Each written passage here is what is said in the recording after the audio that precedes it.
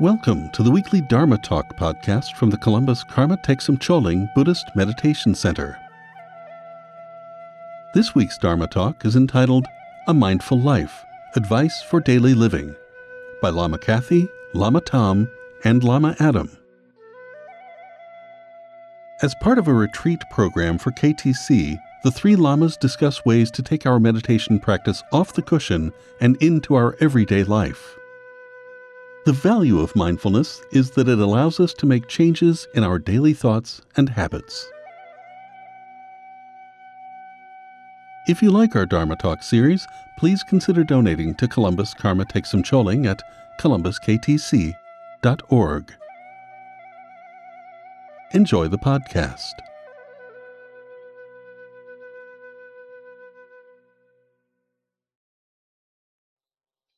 Well, thanks everyone for joining us for this is the final session of the Columbus KTC Fall Retreat, and I'm Kathy Wesley, and we've got Lama Tom Broadwater as well as Lama Adam Berner with us today. And we really appreciate all of you joining us. I know some of you may have kind of just stumbled on here because it's the usual Sunday morning Dharma talk, and we kind of are blowing the program a little bit here. But we had given talks Friday night and then Saturday morning and Saturday afternoon on the topic of a mindful life. And to just briefly recap, we talked about how meditation helps us to develop mindfulness and how mindfulness is then the foundation for making change in our life. And I think that's the simplest way to talk about what we've discussed so far. And today, we are going to spend the next hour, I think, answering questions. Have you guys started on that before I showed up, or? Okay. This is being recorded for folks who could not attend. So just a quick reminder, if you do not wish for your video image to be on our recording, you can go to the upper right-hand corner of your Zoom window with the three small dots and click Stop Video. So I guess there are a couple of different ways to go. I see we already have something in chat. Okay, so ready for questions. So they're starting up. Okay. What would you say to someone who has suffered severe trauma and can't manage to meditate? I don't know exactly which direction to go in on this. Do we want to start, since there's three lamas? I don't know. Lama Tom, you want to try this one? Yeah, I think it's difficult to say too much about someone that has serious trauma and as a result can't meditate. I would, if I were talking to that person directly, I would say, be compassionate on yourself. The fact that you can't, given those circumstances, might be, fairly normal. So I would do compassion, and if possible, I would try to do a little Tonglen. In other words, giving yourself in the form of bright rays of light, some whatever you need in order to heal from that trauma, and taking in whatever trauma you may have in a Tonglen process. But I think the most important thing would be to have compassion on yourself. If you've gone through something very serious, you may not be able to do too much. You might look for inspiring literature, spiritual literature that might be helpful to you. Maybe one of the other lamas could think of some literature that you could do. And if reading, sometimes trauma makes it difficult even to read. So maybe going to YouTube and finding some inspiring spiritual talks, that might be helpful. But I think the most important thing is to be kind to yourself during this difficulty. And if you have this trauma, seeking out spiritual friends, seeking out therapists, those kind of things to help us through. We oftentimes think we should just grin and bear it, and that's not very healthy sometimes. So getting help is also something I would look for. Yeah, thanks, Lama Tom. I really appreciate that observation. Lama Adam, did you have anything you'd like to add? I would say the same as Lama Tom, but I would also say that I think that that anything we do builds some kind of habit energy. So I think keeping images of Buddhas around, or maybe playing recordings of sadhanas or things like that is something that can be done. Mm-hmm. And that's also something I have found, is that if a person is having a difficult time with quiet sitting meditation because it reignites feelings of trauma and so on, it is really good to work on with an alternate method of meditation, such as the Tonglen, doing Tonglen for yourself, and then for others who feel like you, and then finally for all beings. This particular practice was taught by Khenpo Rinpoche as a way of working with one's own feelings, that you do Tonglen first for yourself, secondly for all those who feel like you, and then finally for all beings. And then a mantra meditation is also really useful, just like Lama Adam was saying. So thank you for that question. Then we have the next question is for Lama Tom. It says, I am drawn to the meditation you taught about old age, sickness, and death. How do you recommend integrating this into our daily meditation practice? And then she notes that since the book study on Great Path that we did this summer, she's been doing the short form of the Lojong practice. So Lama Tom, how would you integrate that meditation on aging and death that you taught? That's interesting. There's a number of ways. One thing that I suggested in the talk was sort of mini sessions where you sort of pause for a moment. And as a result of that contemplate, or that Tonglen for yourself about old age, sickness, and death, you might put it that there's a resolution involved there too, that life is precious, and so periodically during the day, it might be helpful just on the spur of the moment, think to yourself how precious life is. Mm-hmm. And you could make these sort of mini meditations, sort of like a rosary that fits together throughout the day. So that would be one way to deal with it. So I guess that would be my answer for right now. Lama Kathy or Lama Adam, do you have something you might add to that? Lama Adam? As part of the practicing the 4 thoughts in the morning, one of the things that's recommended is the 5 root verses of the Kadampa school, and it's kind of 5 contemplations, and we do these to build the motivation to practice. Like the meditation Lama Tom gave yesterday, the idea is to inspire us to be present in the moment and to do our practice. So the 5 contemplations are reflecting that nothing lasts, that everything changes. The second one is contemplating the many others that we know who have died. The third is contemplating the many causes of death again and again. The fourth is contemplating what will happen to us at the time of death. And the fifth is contemplating what will happen after death. And these are heavy duty contemplations, but the purpose is to motivate ourselves to practice right now, and find the value in this moment. So I would definitely say do them if you think that they will help you, if these shouldn't be a cause of added suffering for you. But but I find them helpful. Mm-hmm. Yeah, I appreciate that, Lama Adam. And by the way, if you're interested, those 5 contemplations are detailed in the section on the 4 thoughts that turn the mind toward Dharma, and Jamgon Kongtrul's book, The Torch of Certainty, and the new translation, The Torch of True Meaning, also has a conversation about these 5. So it's under the section of the 4 thoughts that turn the mind, and it's under impermanence. So there, yeah. So that way, in case you want to refresh, you can find them there.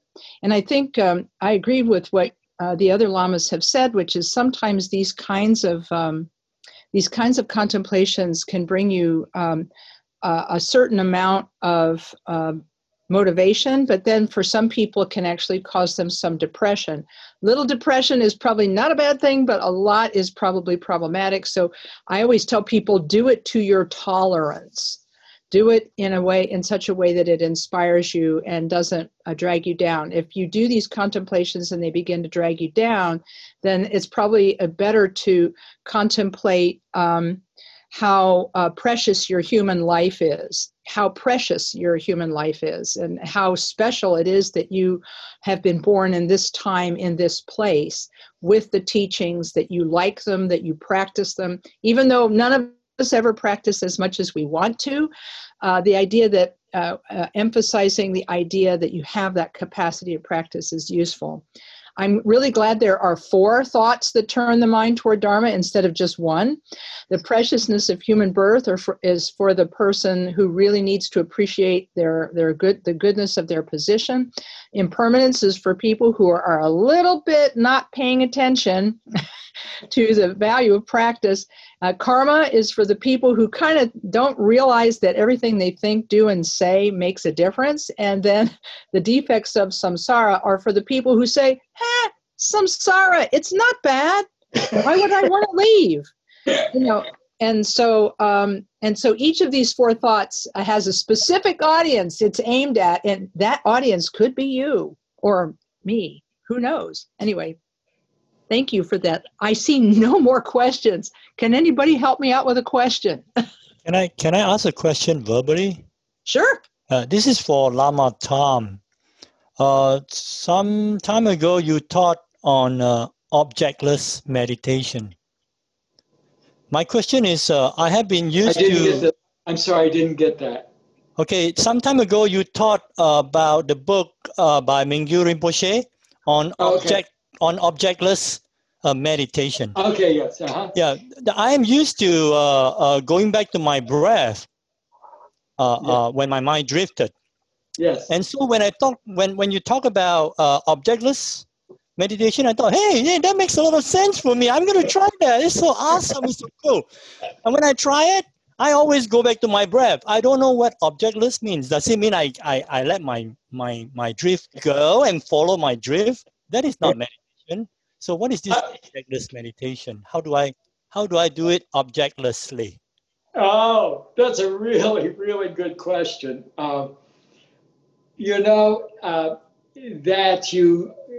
you start out with objectless meditation and have to go to your breath is what we all wind up frequently having to do. We need something to hold down our attention. It's like that.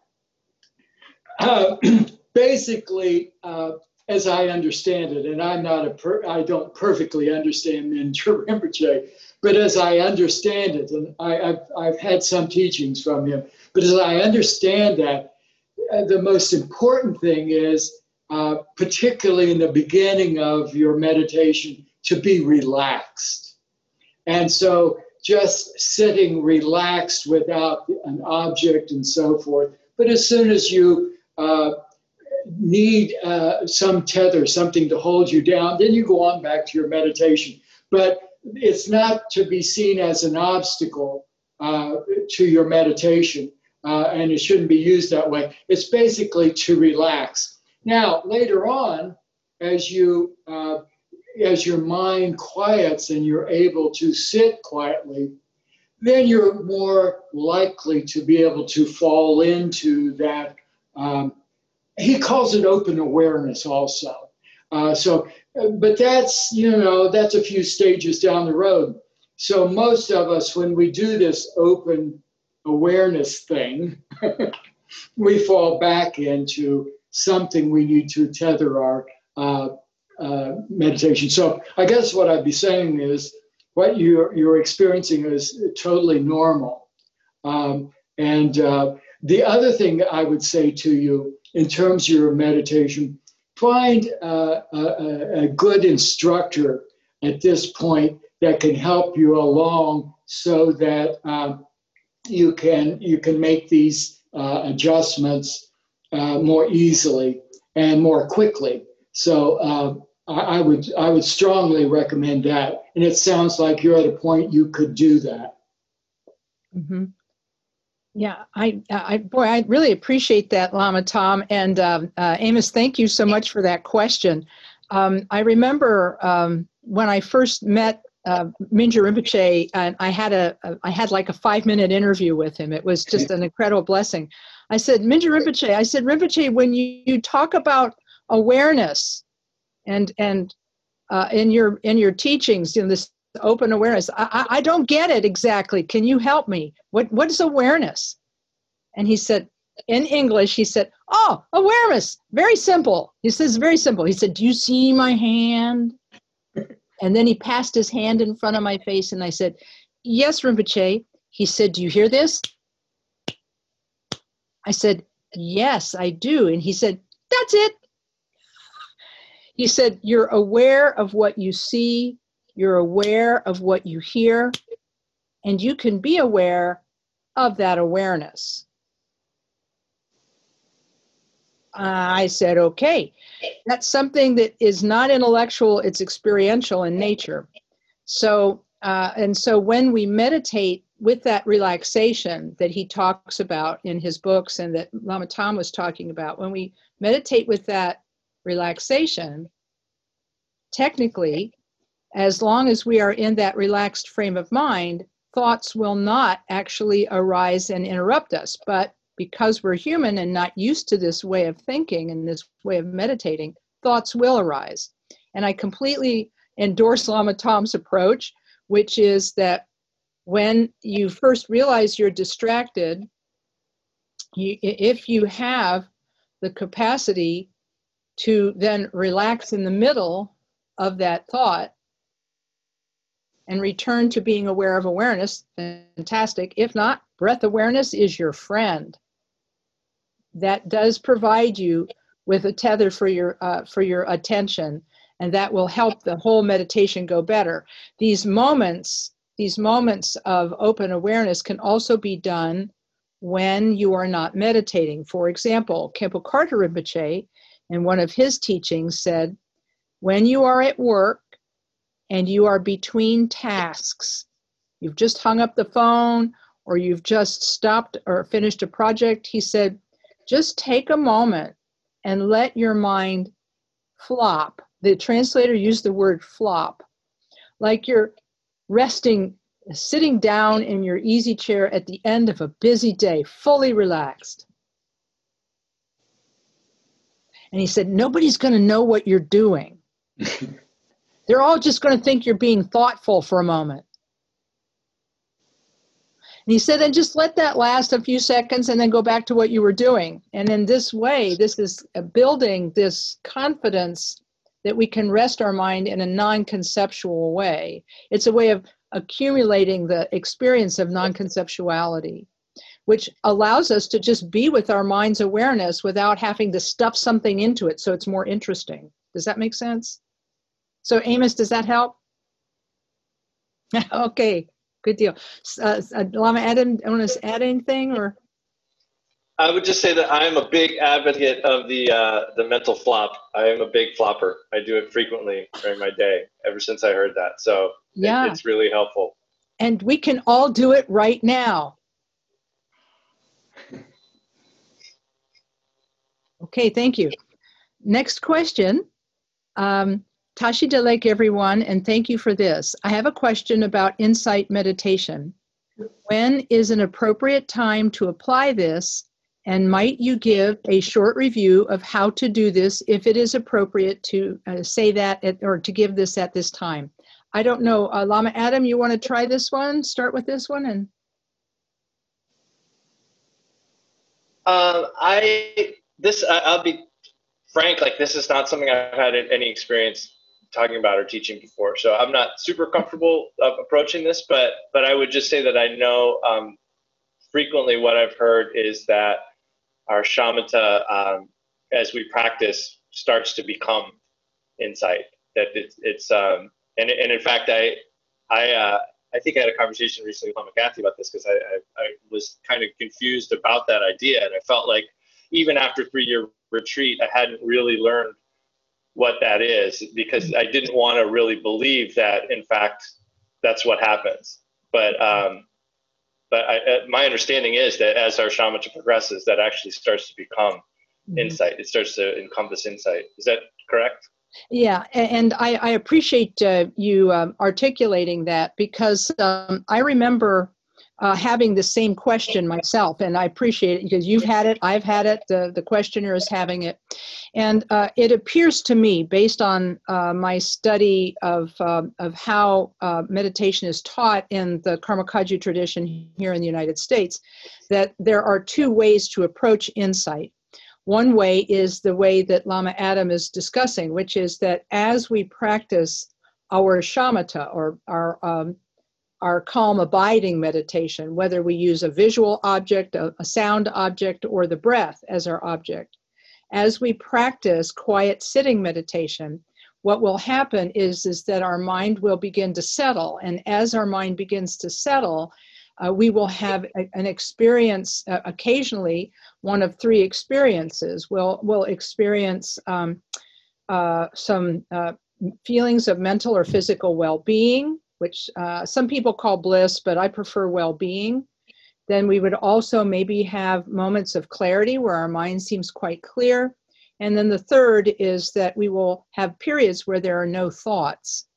These are merely experiences, according to Khenpo Karthar Rinpoche, and are the fruition of our previous good karma, and aren't necessarily signs that our meditation is becoming quote unquote successful.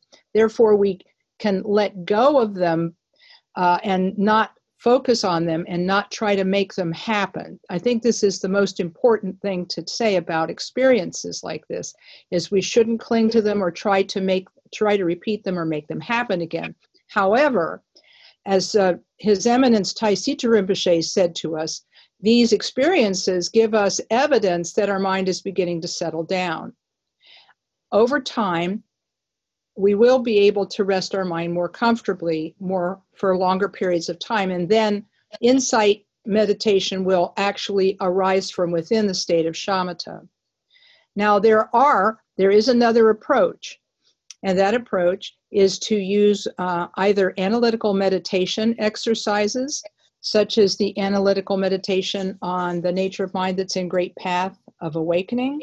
There are 4 slogans in that book that teach it.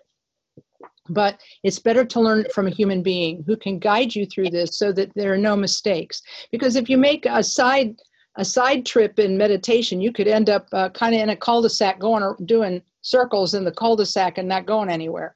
So it's very, very important to work with a teacher, as Lama Tom was mentioning earlier. And then these exercises, such as the exercises in this book, as well as the insight exercises that are in the 9th Karmapa's Mahamudra manuals, those teach insight as a progressive set of exercises that a person does after they've established their calm abiding practice. So I don't know if that made it worse for you, Julie, the person who's asking the question. Did that help at all? That's right. Everybody's on mute. Understood. She's given the thumbs up, though. She's given the thumbs up. Excellent. Thank you. All right. Yeah. And so I think that at this time, just the being able to rest in that moment of non-conceptuality is going to be as far as we can go today in this venue for talking about insight. But you can send me an email, or a Lama Adam or Lama Tom, and we can walk you through the particulars. Lama Tom, I'm sorry, you have anything to add on that? I forgot to. Well, I think it's what you said yourself before, which is meditation in part is learning to become friends with your mind. And that becoming friends with your mind is the meditation. And at some point, if your mind calms, you can start looking at, well, what is this mind? And that's insight. And so it may be this open awareness. Once in a while, if you do that, to say, well, what is this?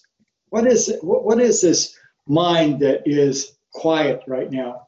But again, the caveat here is what Lama Kathy said, which is at some point when you're at that stage where you're curious about that, you really should talk to someone individually who knows how to direct you through that. Okay, thanks for that. I appreciate that, Lama. The next questioner is asking for books about basic books about Buddhism, and the two good books are Excellent at the Beginning and Dharma Paths. Both are by Khenpo Karthar Rinpoche, and you can go to www.namse and that's hard to spell, so I've got it down in chat.com, and check the books out there, and they have them for sale there. So those are really two really good books for people who are interested in learning more about Buddhism. Lama Tom, Lama Adam, do you have other books to add in? I recently read Essence of Buddhism by Tralek Rinpoche, which I think is another really good one. Very clear and well formatted. Mm-hmm. Very good. Lama Tom? Great Paths is always a good book. Yeah, Great Path of Awakening. Yeah. And Dharma Paths, Dharma Paths, right. And then I've just typed into chat. You can also try the articles on my website, www.lamakathy.net, but there's another really good place to go, and that's www.kagyuoffice.org. Kagyuoffice.org. There's just this really amazing article, a series of articles on the history of Buddhism. So just go to the Buddhism link on that page and just read them. They're fantastic. Okay, next question is what should someone do if strong emotions arise during Tonglen? Let's see. Lama Adam, did you want to try that one?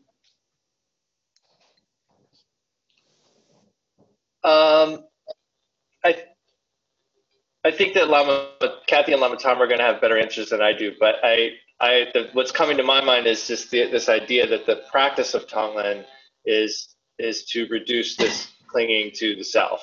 So if things are coming up that that are triggering our self-directed feelings, self-cherishing feelings, then we need to maybe back off or change the method that we're practicing. Particularly if we're trying to do it for someone who gives, who triggers us somehow, who we feel like it's a challenge for us to do Tonglen for them. Sometimes it's not the right time to practice like that, and it makes me think of a little bit of this idea of idiot compassion, which is this idea that we need to try to cultivate impartial compassion, but our compassion is limited. Until we reach enlightenment, there is a line where we're just not, we can't really go past there yet. We haven't developed enough. So we need to know where that line is, and if we start to pass that line, particularly if we start to feel resentment towards the people we're trying to be compassionate towards, it might be better for us to back up and kind of practice compassion from far away or in a more general way. I think that's what I have to say. Okay. Yeah, Lama Tom, anything to add for this?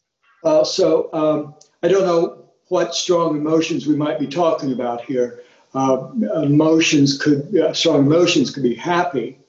They could be sad. And I don't think there's anything particularly to fear about that. If one is feeling overwhelmed by those strong emotions, then I think it really is a question at that point of backing off and sort of doing a little analysis of what's going on here.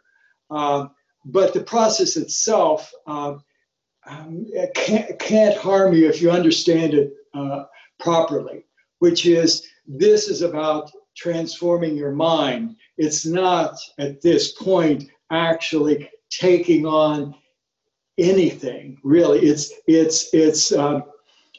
visualizing you're doing that, and in that process you're going to be transforming your mind. That's the point of it, not at this point actually taking that on.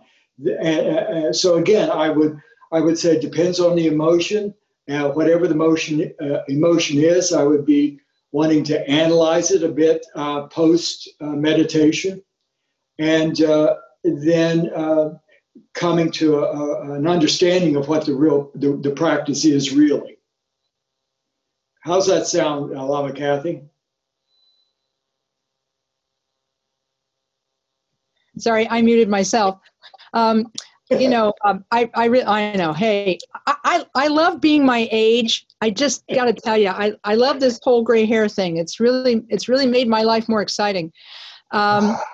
So what I can say is that that the way you're putting it is really helpful, because we feel these things on the cushion and it gets to be a little overwhelming.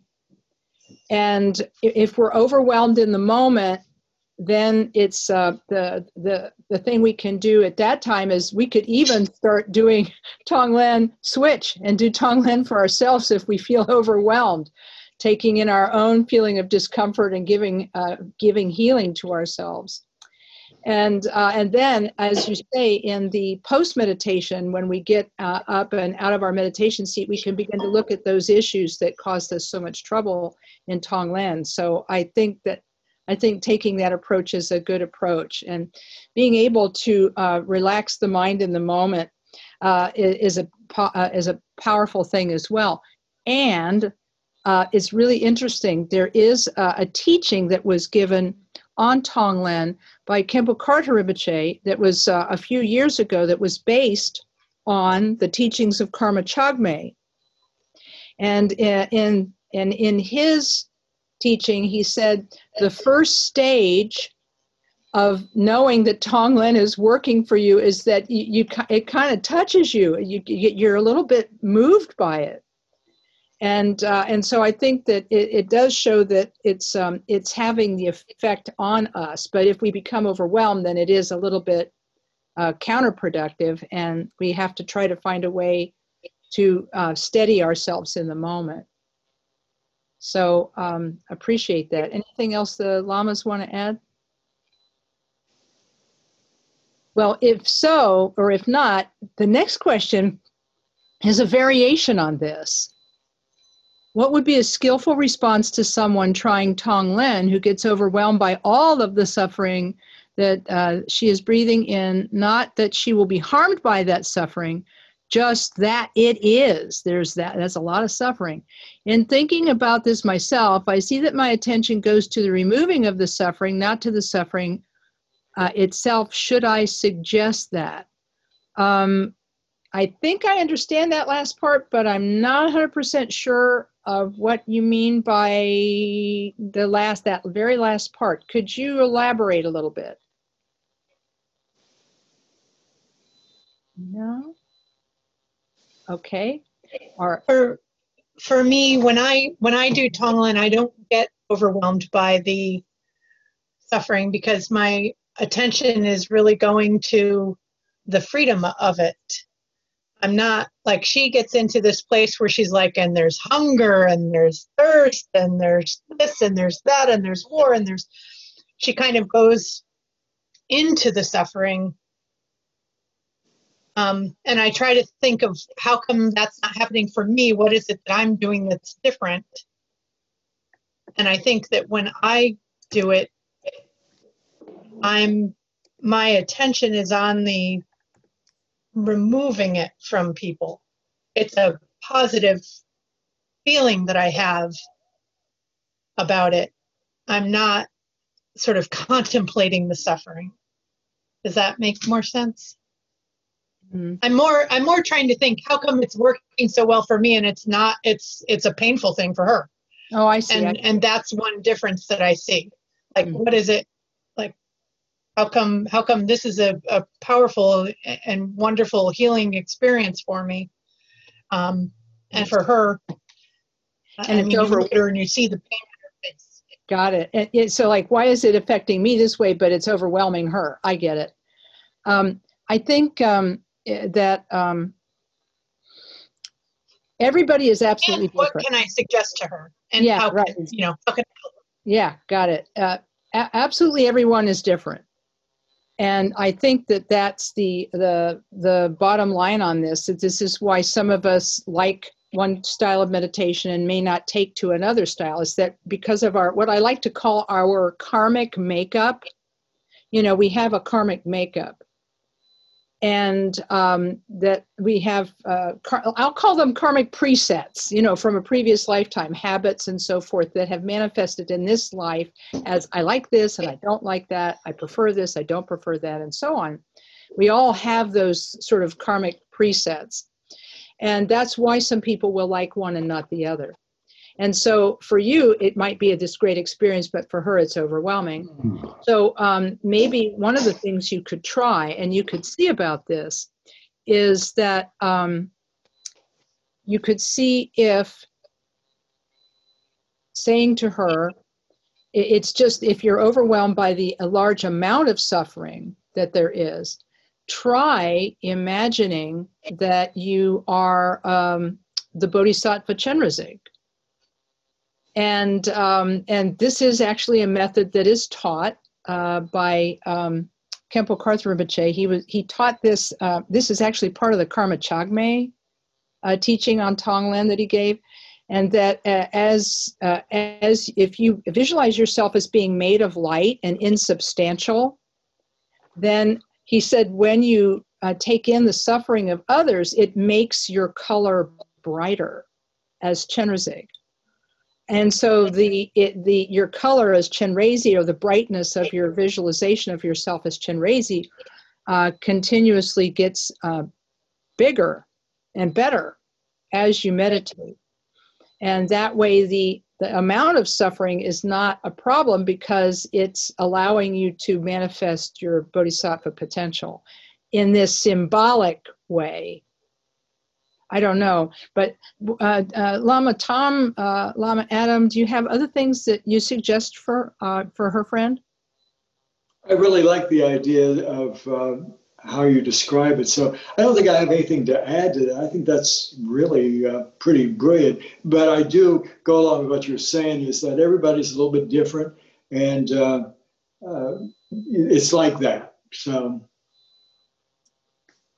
I think the only thing I would add is I kind of wonder if maybe that would be a place where thinking a little bit about the limitless nature of things might help balance. Because like I said yesterday, like I think there's a lot of times where if we start to get wrapped up in emotions and get a little tense or have difficulty with our experience, a lot of times it's because we're clinging too much to things being really real or things being empty, So I feel like that may also help us to start to think about a little bit about the nature of things, about things being limitless and clear, in their nature.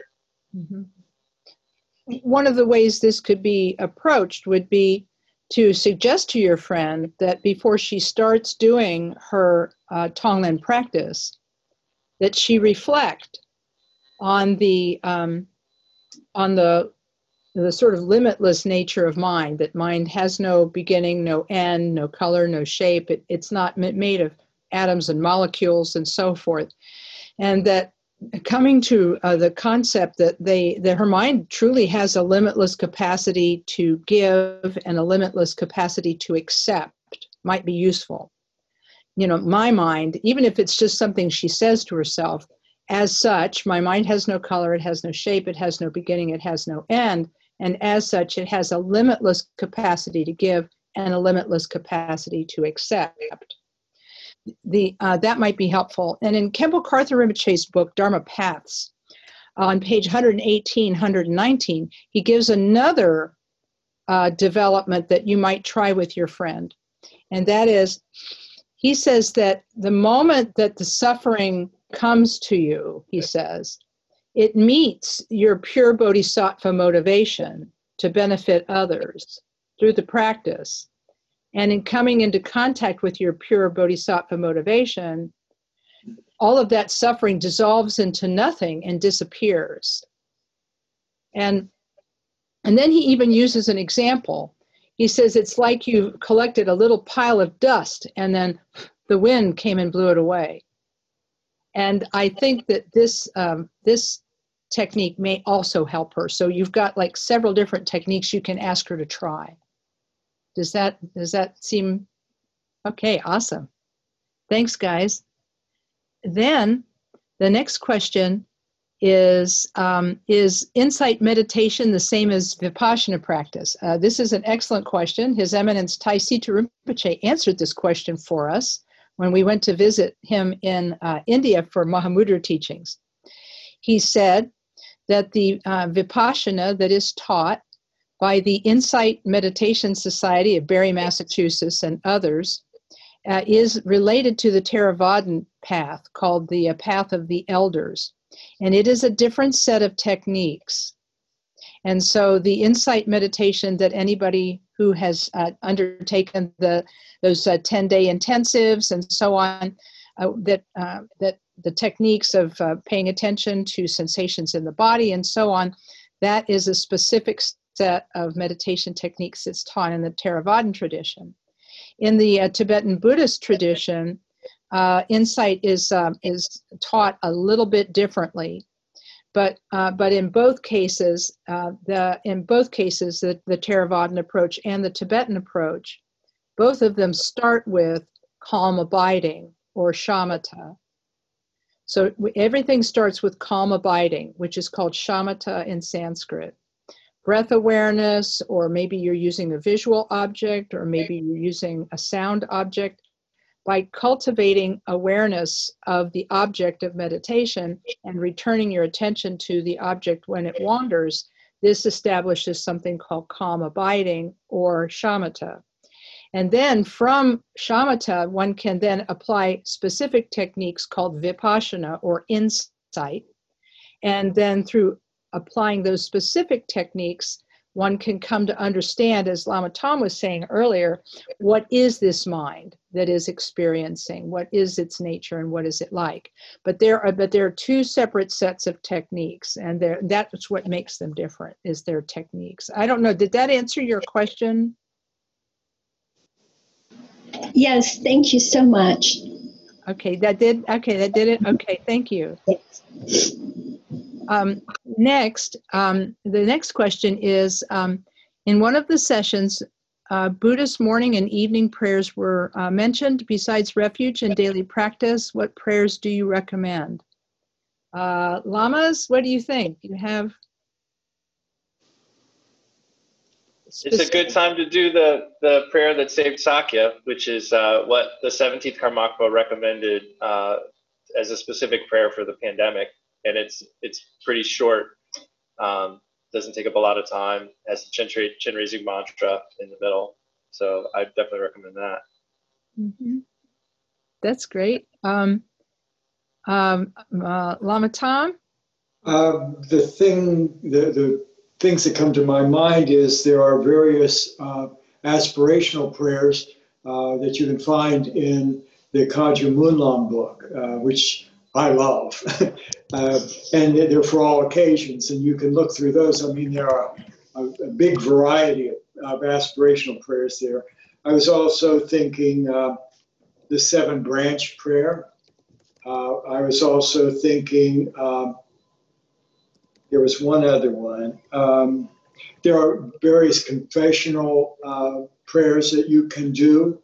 And there are also certain simple rituals you can do to enliven your prayers. So I guess the person should talk to one of the lamas and get that figured out, where they are and what makes sense for them. I'm giving a general answer, but that's the best I can do right now. Yeah, no, I really appreciate the input on this from Lama Adam and Lama Tom. And it's not that there are specific morning and evening prayers that you are, quote unquote, supposed to say. So it's not like that. It's beyond doing your refuge prayers in the morning and refuge prayers in the evening to renew your refuge vow, and beyond renewing your Bodhisattva vow morning and evening if you have taken it. Really, it's open to whatever you and your teacher feel will help you the most. As Lama Tom says, there are 5 main, they're called the Ngushing Munlam, that we learned these in 3-year retreat. There are 5 specific aspirational prayers that are common to the Karma Kagyu tradition. There's a prayer to be reborn in Dewa Chen. There's an aspiration for Mahamudra. There's the aspiration prayer of Maitreya. There's the dedication prayer from the Bodhicharya Avatara. And there's a 5th one that suddenly I can't remember. Oh, it's the King of Aspiration prayers.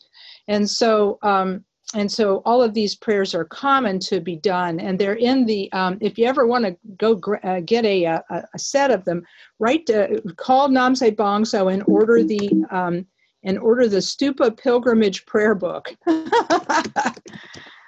Because when we did our Stupa pilgrimages, we actually learned some of these prayers because Khenpo Rinpoche told us to learn them. But as Lama Tom says, you can actually get them also in the Kagyu Munlam book, because many people have this large prayer treasury. And the 7-branch prayer is especially good because it counteracts negativity, accumulates merit, confesses faults. So, and any version of the 7-branch prayer would be great to do. So, could I say something else, Lama Kathy? Please do. One of the things I would say is the fact that this person is inquiring what more can they do with their morning prayers is a very positive sign. It's an indication of interest in going beyond where they are, and I think that's really cool. Yeah, that's absolutely true. True that. And let's see. Here's another question. Does it matter if we say the prayers in English? Here's what Khenpo Karthar Rinpoche said. He said, it's good to know the meaning of what you're reciting. And there's a blessing to reciting it in Tibetan. So he said both of these things. So since he said both of these things, I leave it up to the individual. What you might want to do is start by reciting them in English, and then maybe one day you'll do them in English, next day you do them in Tibetan. One day you get to the meaning, and the next day you get to the blessing. Because there's a blessing to reciting it in the language in which it was composed. But because, especially since the Tibetans believe that their language, their written language, was developed by an enlightened bodhisattva. They feel that because of that, everything that was written and composed in that language has a special blessing. But we see the 2 ends of the spectrum. We see the people who say, oh, Tibetan, it's so beautiful, I don't care if I don't know what it means. And then we have the people at the other end is, I am not ever going to recite anything in Tibetan unless I know what it means. And so all of these people need to take a few steps toward the middle. The people who really believe in the blessing need to come a few steps toward meaning, and the people who really believe in meaning need to take a few more steps toward blessing. You will know where you are on this spectrum.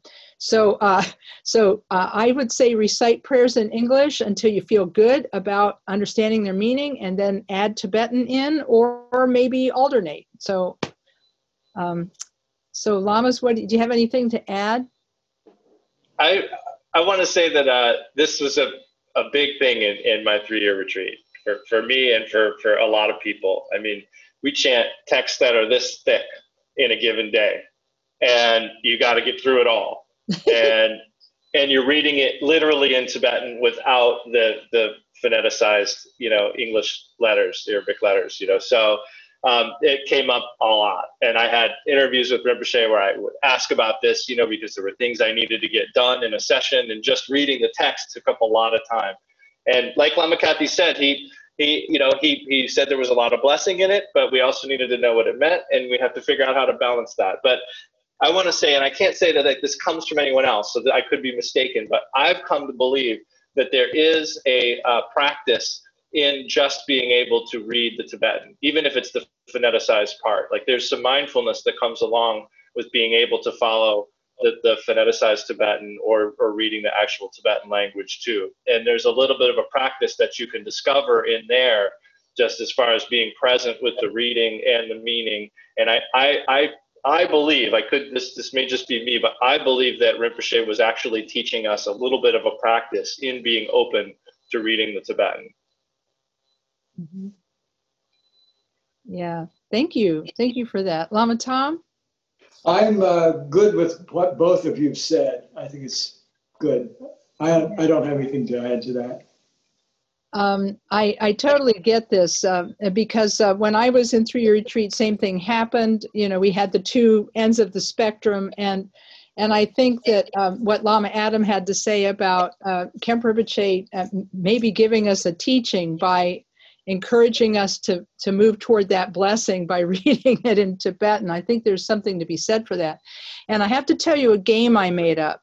This is not a Dharma teaching. It's just me explaining a game I made up.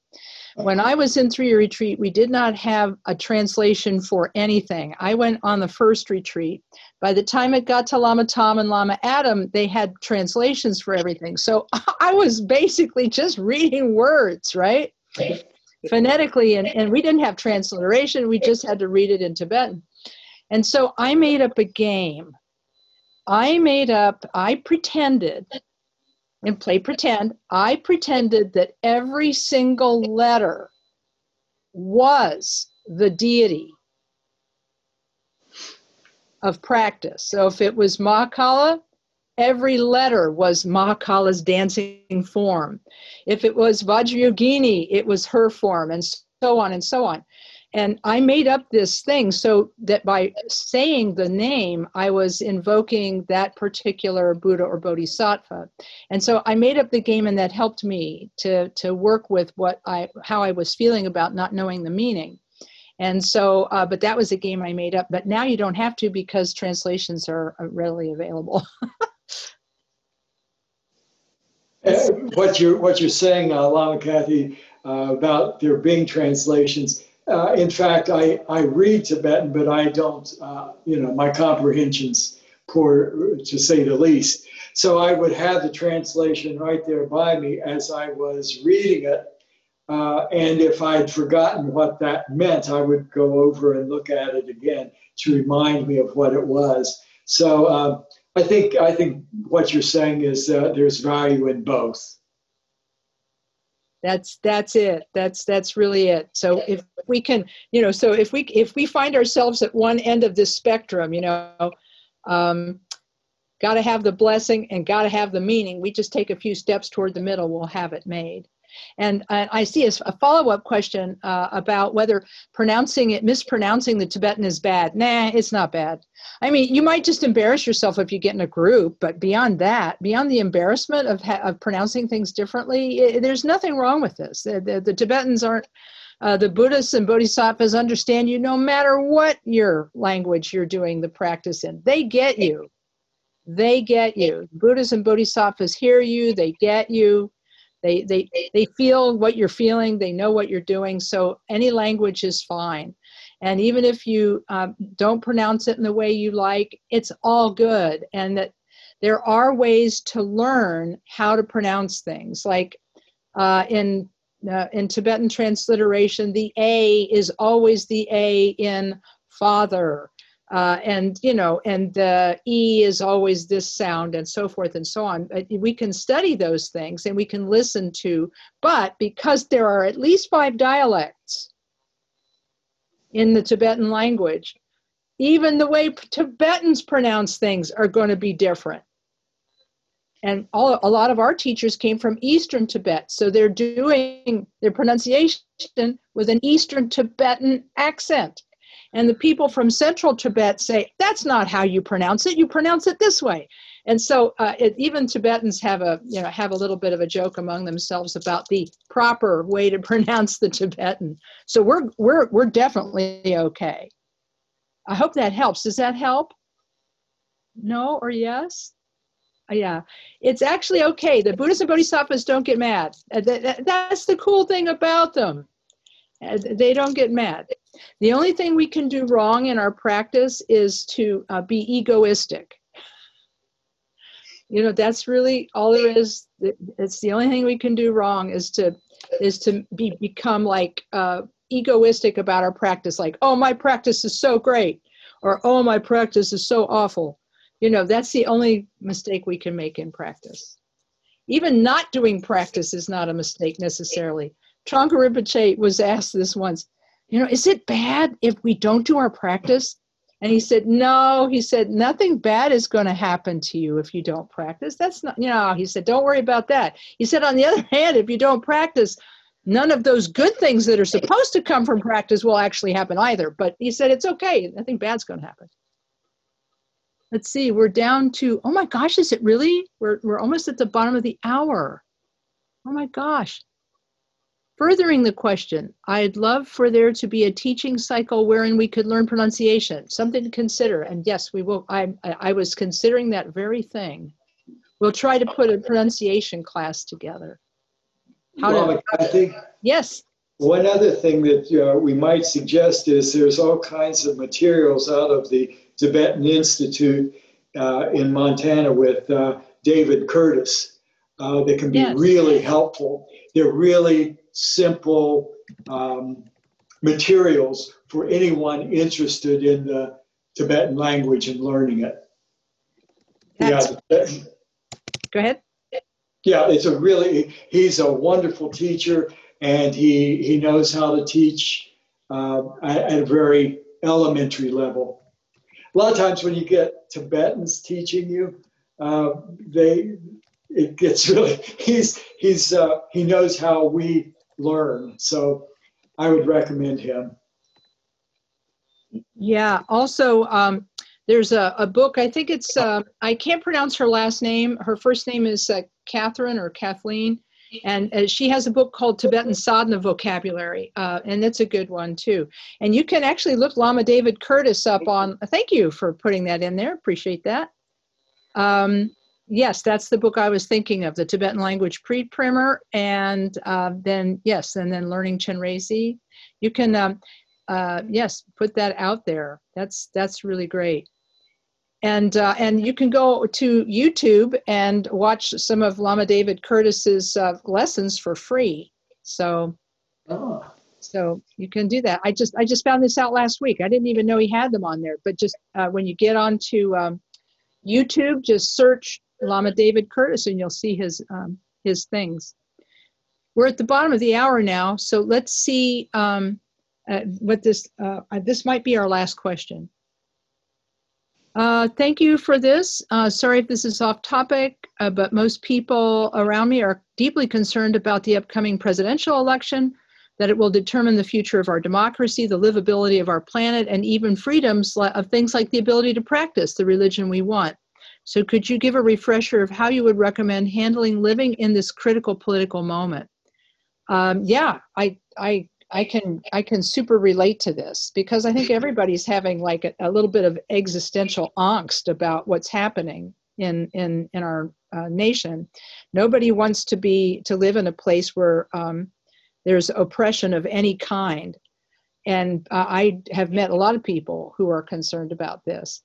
And I think that that from our own point of view, being able to pray for and to dedicate merit to people we do not like is extremely important at this point, because if we generate hatred and fear toward other people, then that gives them a lot of power. And it's really important that we try not to generate hatred and fear toward other people. And so we need to actually pray for and dedicate merit to all of the people who we feel are doing harm. And there's a prayer, and I will be looking for it while the other lamas are answering, and I'll put it up here. There was a prayer that Khenpo Karthar Rinpoche spoke to pray for those who do harm in the public sphere. And it's brilliant. We basically pray for them to meet pure spiritual friends, enter the path, and attain Buddhahood. So I think that's incredibly important. And so we have to kind of keep our own state of mind as a state of mind that is not going to hate and not going to judge on our own. But then I think we also need to go farther than that by doing what we can to make our own minds more stable and at ease. So, but I want to hear from the other lamas on this as well, and then we'll come back to this in a minute. But the first thing is to try not to generate hatred toward those you disagree with, because that's going to actually cause you a lot of pain and suffering. So we have to find a way to pray for those other beings. Gosh, I don't know who to go first. We'll ask the Lama Adam first, then Lama Tom, if you'd like to add something to that. Yeah, this is crazy time. When I was in retreat, you're not supposed to get a lot of news from the outside. It's supposed to be you're supposed to have your head in the retreat. And so I had asked everyone not to tell me anything about what was going on outside. And everybody really stuck with that, but people couldn't help themselves from saying, like, things are pretty bad out here. You should be glad you're in there. And so I knew stuff was going on, and I knew some of the situation. And towards the end of the retreat, I started to get more information because I didn't want to find everything out all at once. But when I was getting these letters from people saying that things were bad, I still feel the same way I did then, which is that fundamentally our situation in samsara is unchanged by all of this. Where we were 4 years ago or years before, frankly, in situations where the political climate suits our tastes, are probably less motivational times for us to do our practice. So there's actually a great wealth of motivation in a time like this to do our practice and to look at our minds. And there's a teaching about how bodhicitta can, this wish to benefit all beings is kind of like a forest fire, in the sense that, wind, if it was like a match, wind could blow a match out. But bodhicitta being this strong, immeasurable motivation, any wind that blows by can only make it stronger. So we can take all these things onto the path. And frankly, there is nothing, in Tibetans who had to leave their homeland in 59 and are still fleeing are a perfect example of the fact that there's nothing that can stop you from practicing Dharma. There's nothing that can stop you from doing that, as long as you have the faculties to do so. So I think that, I don't know if that answers directly the question, but that answers what we can do for our inner world and for our mind that, that we can then hopefully bring out to other people too. But so to look at these situations and to realize that, samsara is never going to be perfect. And that's the whole reason we're trying to reach enlightenment. And that's the whole reason we do the four thoughts to turn the mind and stuff. And the reason why we reflect on the defects of samsara, because we can't get attached to trying to fix. It's important to try to end suffering of all beings, but samsara will never get fixed. That's why we're not trying to stick around in samsara, Thanks, Lama Adam. Lama Tom? Well, reflecting on what both of you have already said, I think, we shouldn't be surprised that there is this turmoil. Yes, it does seem much more pronounced than ever before, but there were times in the past where things were to the people then just as serious. So I think we have to keep that in perspective, number one. And number two, which is what both of you have already said, is what we can't really control that. It's going to go wherever it goes. The most important thing is that if we want to be helpful at this particular time, how we deal with it in our own minds is the most important thing. So prayer is important. Continuing your practice is important. And in whatever way you can, to be kind to whomever you come in contact, that will be helpful. But this is not surprising. We shouldn't be surprised that this is going on. What we need to do is nurture our own response according to the teachings that we've had, and where it winds up, we don't know. Mm-hmm. Yeah. Thank you, Lama Tom. I appreciate that, because those of you who are familiar with the Guide to the Bodhisattva's Way of Life will remember that in chapter 1, I believe it's verses 5 and 6, Shantideva writes about the world, and he says, like a flash of lightning in the dark of night illuminates momentarily all that the darkness had hidden. Likewise, rarely, through the Buddha's power, thoughts of goodness arise in this world. Wow. Rarely, through the Buddha's kindness, thoughts of goodness arise in this world. The next verse he says, thus behold the utter frailty of goodness. Except for perfect bodhicitta, there is nothing that can withstand the great and overwhelming force of evil. So basically he's telling us the end of the story, which is that no matter how bad things get, bodhicitta can never be destroyed, and bodhicitta will always win. And that happens inside the heart of the individual. Except for perfect bodhicitta, there is nothing that can stand against the great and overwhelming force of evil. So we have this, it's within us, it's natural to us. Yes, we're going to feel overwhelmed, and yes, it's going to look difficult. And as Khenpo Karthar Rinpoche said to me once, it's samsara. What did you expect? He said, we call it the ocean of suffering. There is a reason for this.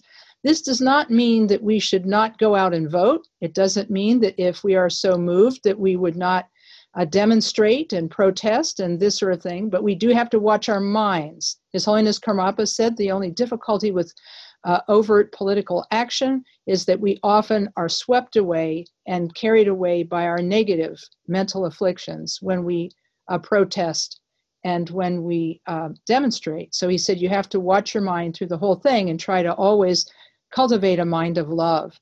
We can do this through practicing the compassion mantra, such as Om Mani Padme Hum, Chenrezi's mantra. And it's not that we're saying samsara is hopeless, give up. We're saying we can't fix samsara, like the quotation given yesterday. We can't cover the earth with leather, but we can put shoes on our feet. And this is by practicing ourselves, we can keep ourselves strong so that we can be sources of strength for other people. And I think that that's something that we can do right now. So I'm hoping this is helpful. I did put the prayer down in chat, and we'll send it out. We'll make sure that it gets on our Facebook page and so forth tomorrow. Because of the time, we did run over today, and I want to thank you for your patience with staying with us as we went a little overtime. But I want to say a word of thanks right now to all of the people who came to the fall retreat.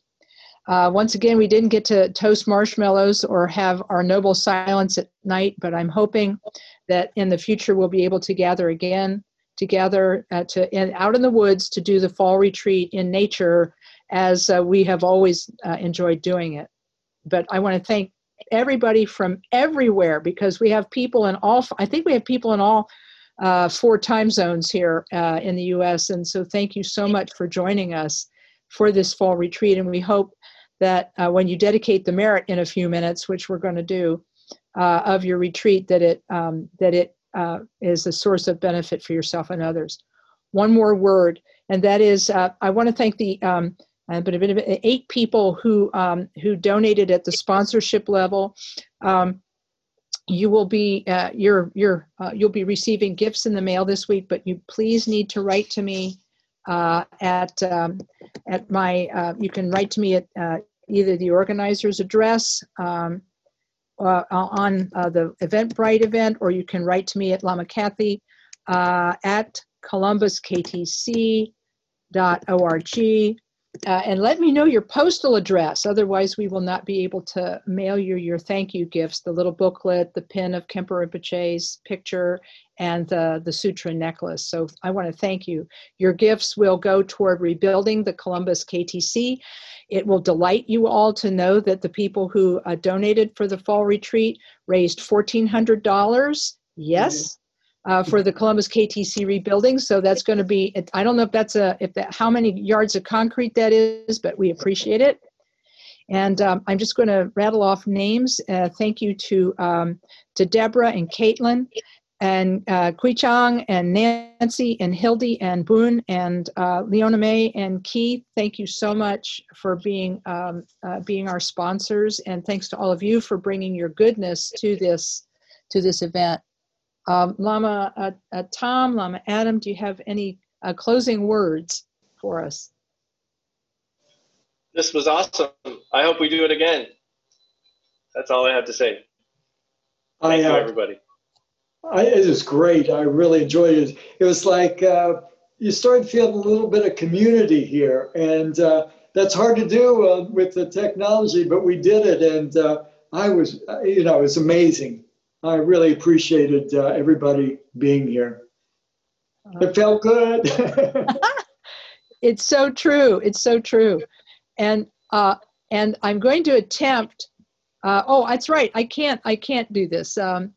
But I will put. Let me see. I was going to show the dedication of merit prayer so we could say it together. But if we try to speak together on Zoom, we'll drown each other out. So we'll do a mental dedication of merit today.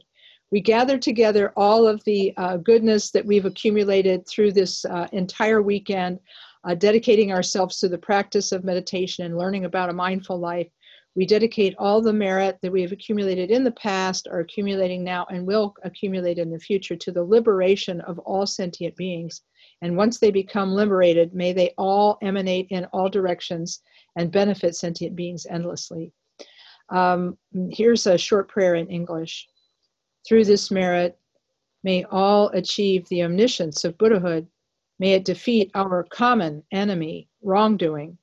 From the stormy waves of birth, old age, sickness, and death, from the ocean of samsara, may we free all beings, may we free all beings, may we free all beings.